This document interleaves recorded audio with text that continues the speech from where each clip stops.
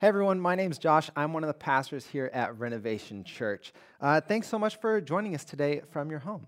Today, I want to tell you a story about a father and his two sons, one who stays home and one who left. And it's a story that Jesus told in the book of Luke in chapter 15. So if you have a Bible around, go ahead and pause this video and get that Bible opened to Luke chapter 15 and keep it open there so that you can follow along as we hear today's message. Jesus told this story during a time when he was surrounded by a huge crowd of people and a lot of different kinds of people. There was the proud people that were very serious about religious life. They were really good at following the rules. They were the Pharisees and the Sadducees and the scribes. Others in the crowd were less put together, sinners and tax collectors and the type of people that don't clean up after their camels in the park, those type of people that, that they don't really like. And the prideful people didn't think it was right for Jesus to spend so much time with these people who were not as good at following the rules. And so Jesus tells this story. There was a man who had two sons. The younger one said to his father, "Father, give me my share of the estate." So he divided his property between them. Not long after that, the younger son got together all he had, set off for a distant country, and there squandered his wealth in wild living. After he had spent everything, there was a severe famine in that whole country, and he began to be in need. So he went and hired himself out to a citizen of that country who sent him to his fields to feed the pigs. He longed to fill his stomach with the pods that the pigs were eating, but no one gave him anything.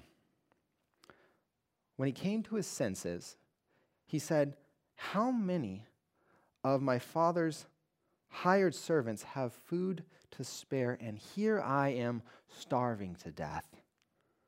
I will set out, and I will go back to my father and say to him, 'Father, I have sinned against heaven and against you, and I am no longer worthy to be called your son. Make me like one of your hired servants.' So he got up and he went to his father. But while he was still a long way off, the father saw him and was filled with compassion for him. And he ran to his son and he threw his arms around him and he kissed him. And the son said to the father, 'Father, I've sinned against heaven and against you. I'm no longer worthy to be called your son.' But the father said to his servants, 'Quick, bring the best robe and put it on him. Put a ring on his finger. Put sandals on his feet. Bring the fattened calf and kill it. Let's have a feast and celebrate. For this son of mine was dead and is alive again. He was lost and is found.' So they began to celebrate.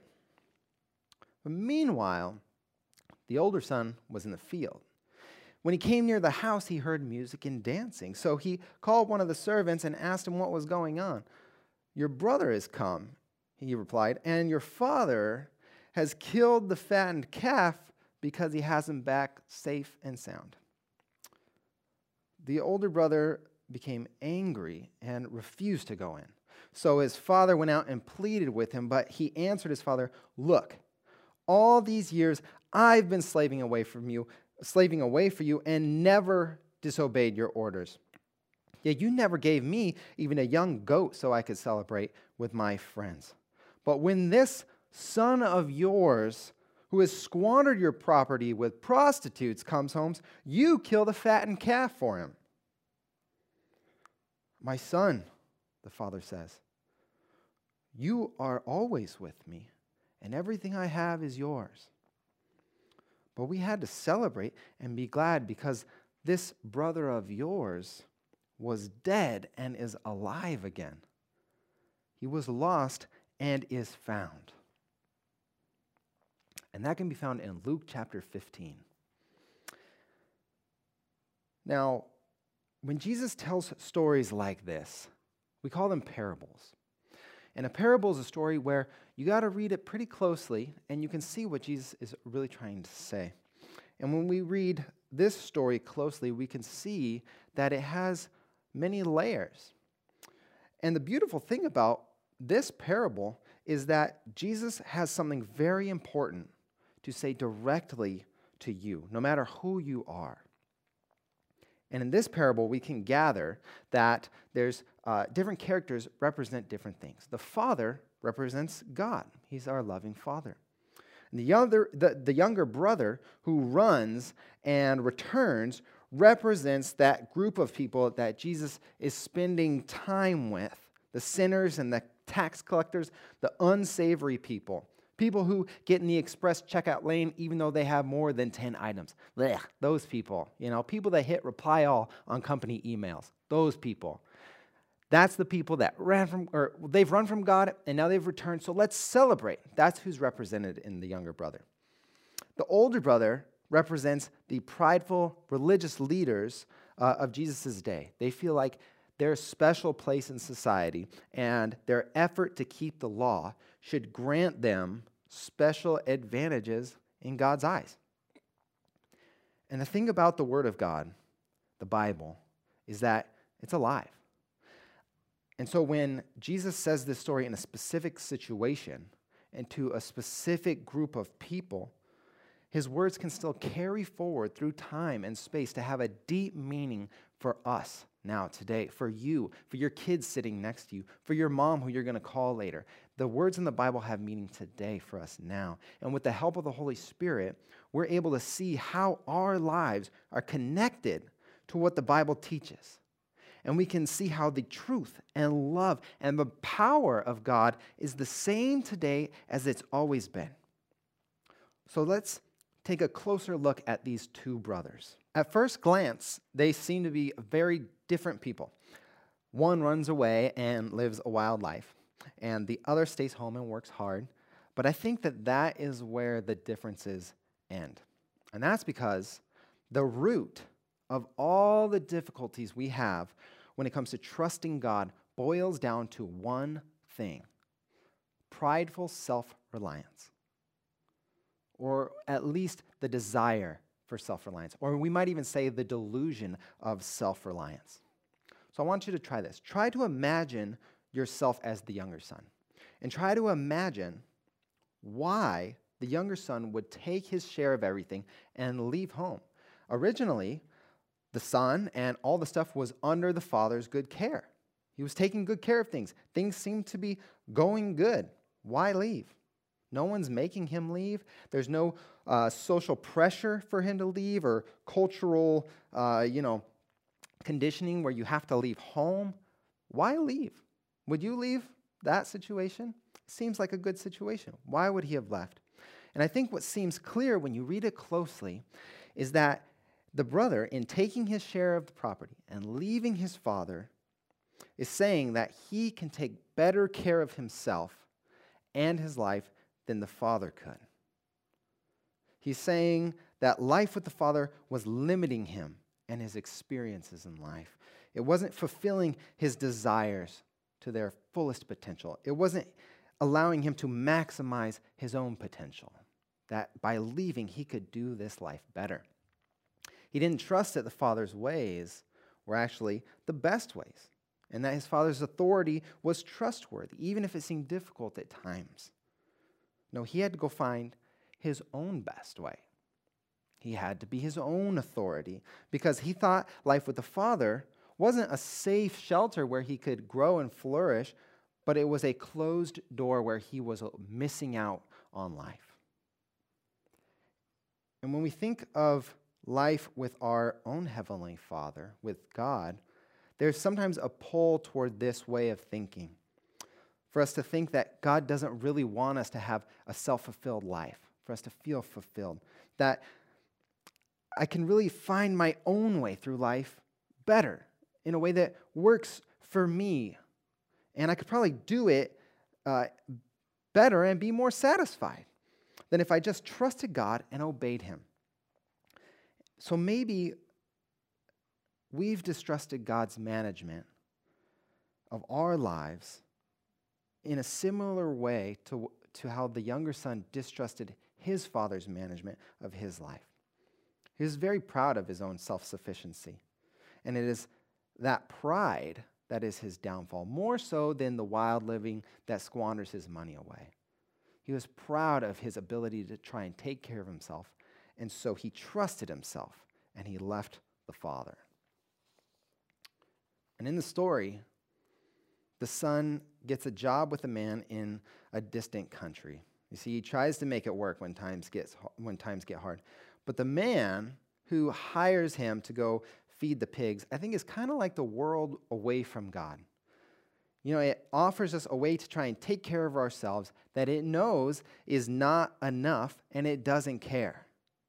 It says, go do life this way, knowing that it will starve you. And so often, we accept the offer. But when you're not home with God, your luck is not enough to take care of you. Your talent is not enough. Your inherited place in society is not enough. Your own wisdom and opinions are not enough to take care of you. Your hard work is not enough. The world says it is, but it knows it's not, and it doesn't care. And no one, not even yourself, will give you anything that will really take care of you the way you need. Now, if we look at the older brother, we can see some of this same thinking just played out from a different angle.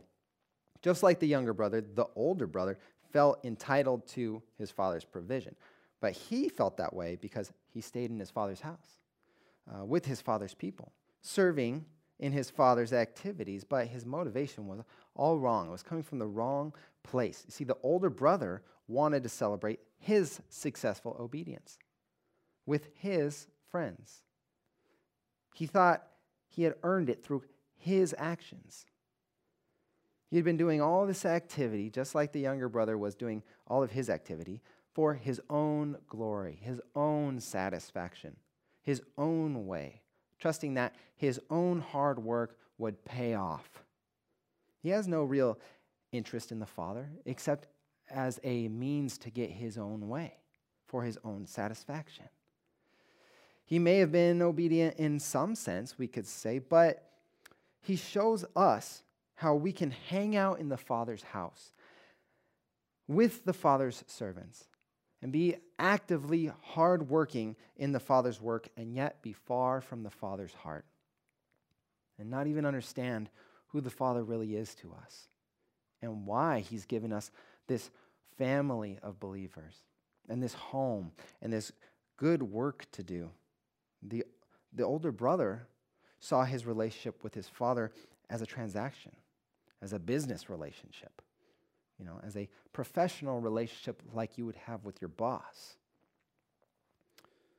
And we can see that both brothers think that they can take care of themselves, that their wit and their wisdom and their hard work and their luck will be enough.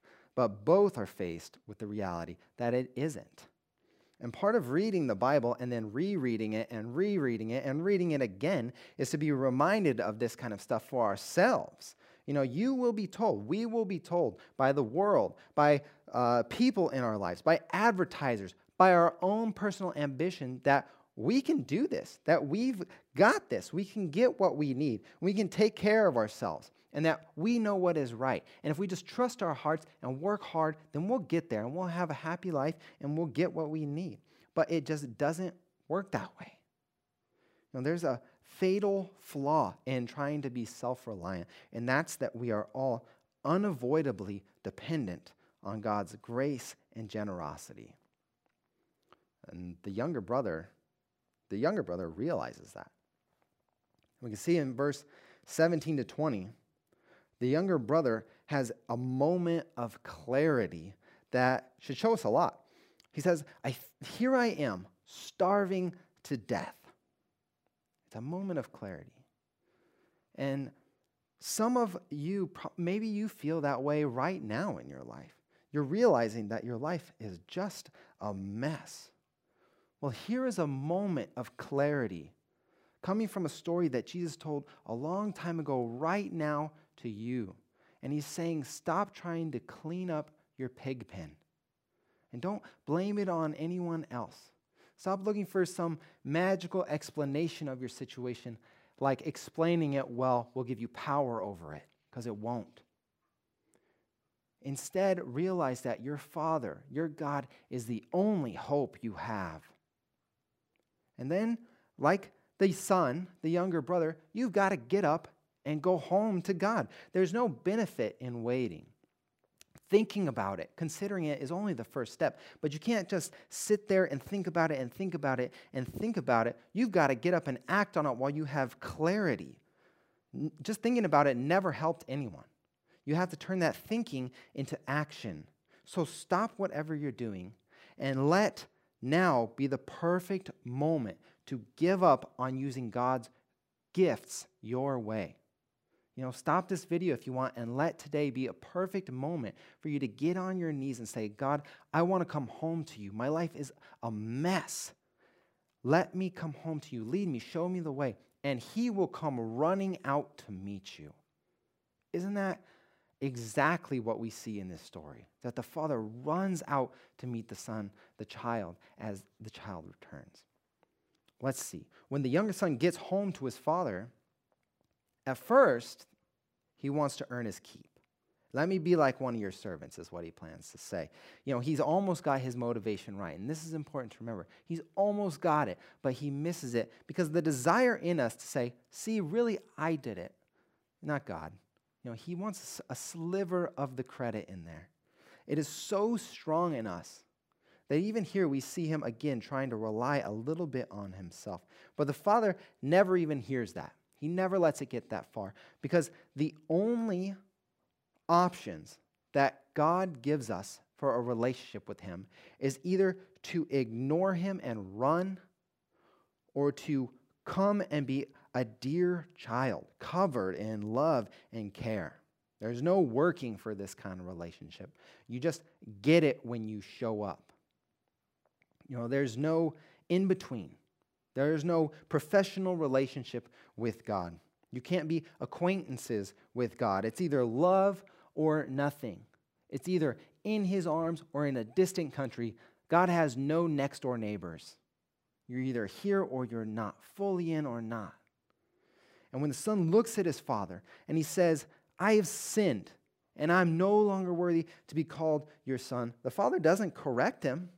He doesn't say, oh, it wasn't that bad. Don't worry about it. No, instead, he accepts his son's confession and he responds with his own actions. And the father's actions say, sure, I accept. You don't deserve to be called my child, but nonetheless, I will treat you like a very dear child. Not only are the son's fears right in that moment averted, but his wildest hopes are outdone. What a change. What a change in the situation for those of us who are scrounging for a morsel of satisfaction, fading satisfaction in this life. Pig food would have been enough. But he's hoping for a scrap that he can work hard to earn. But the Father gives a level of satisfaction and care that goes way beyond anything we can get or hope for. He doesn't just sustain us, but he celebrates us.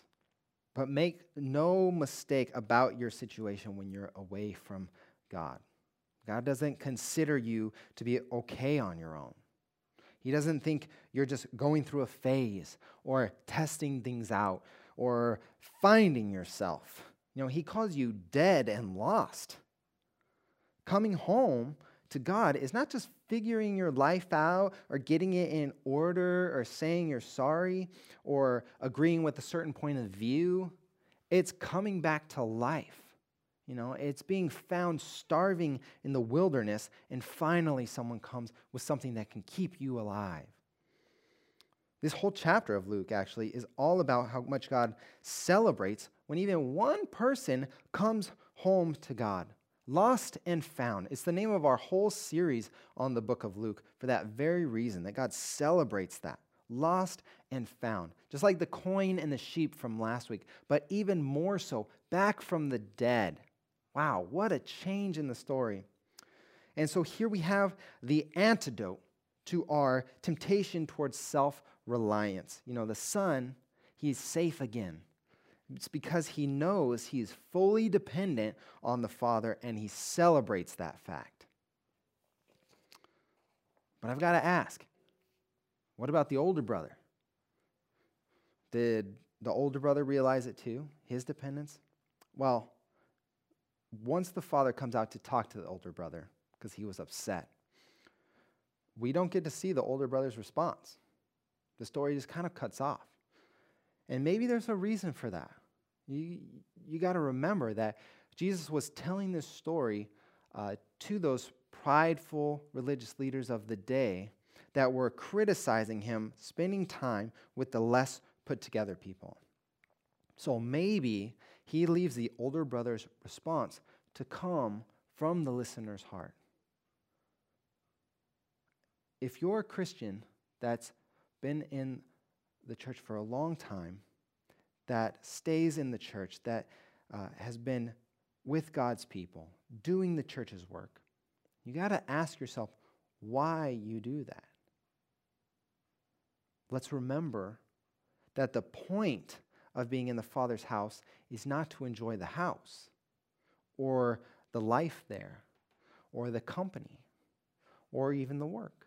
Those all come with it, of course, but the point is to enjoy being with the Father. And we get to enjoy all those other things, not just for themselves, but because they belong to the Father. And they remind us that we are always with Him. So now, in a time when it's difficult for us all to meet as a church, we got to ask, do we find our prayers sounding more like the older brother? God, why is this happening? We want to be back with our friends, doing the things we like. This is so inconvenient for us as a church. Or are they sounding more like the younger brothers? God, we are in bad shape. We don't deserve you, but please have mercy on us and help us because you are our only hope to get through any part of life. Has it pulled us back to our dependence on the Father? Has it allowed us to celebrate our dependence on a trustworthy God? Well, thanks you guys for being a part of this again and for each week letting us be a part of your worship at your home and letting us enjoy God together. This is really great. I hope that this story that Jesus told a long time ago has reminded you of God's love for you no matter what. And I hope that it has reminded you of Him and all His people celebrating when even one person comes home to God. And I hope it reminds you that He is your true home. Let's pray. God, thank you so much for taking such good care of us. Thank you for being graceful and always giving us a chance to come home to you. Help us to share that news with people, that you are a gracious and loving God that gives second chances. Help us to celebrate that and to just enjoy being with you. We thank you and we love you, God. In Jesus' name we pray. Amen.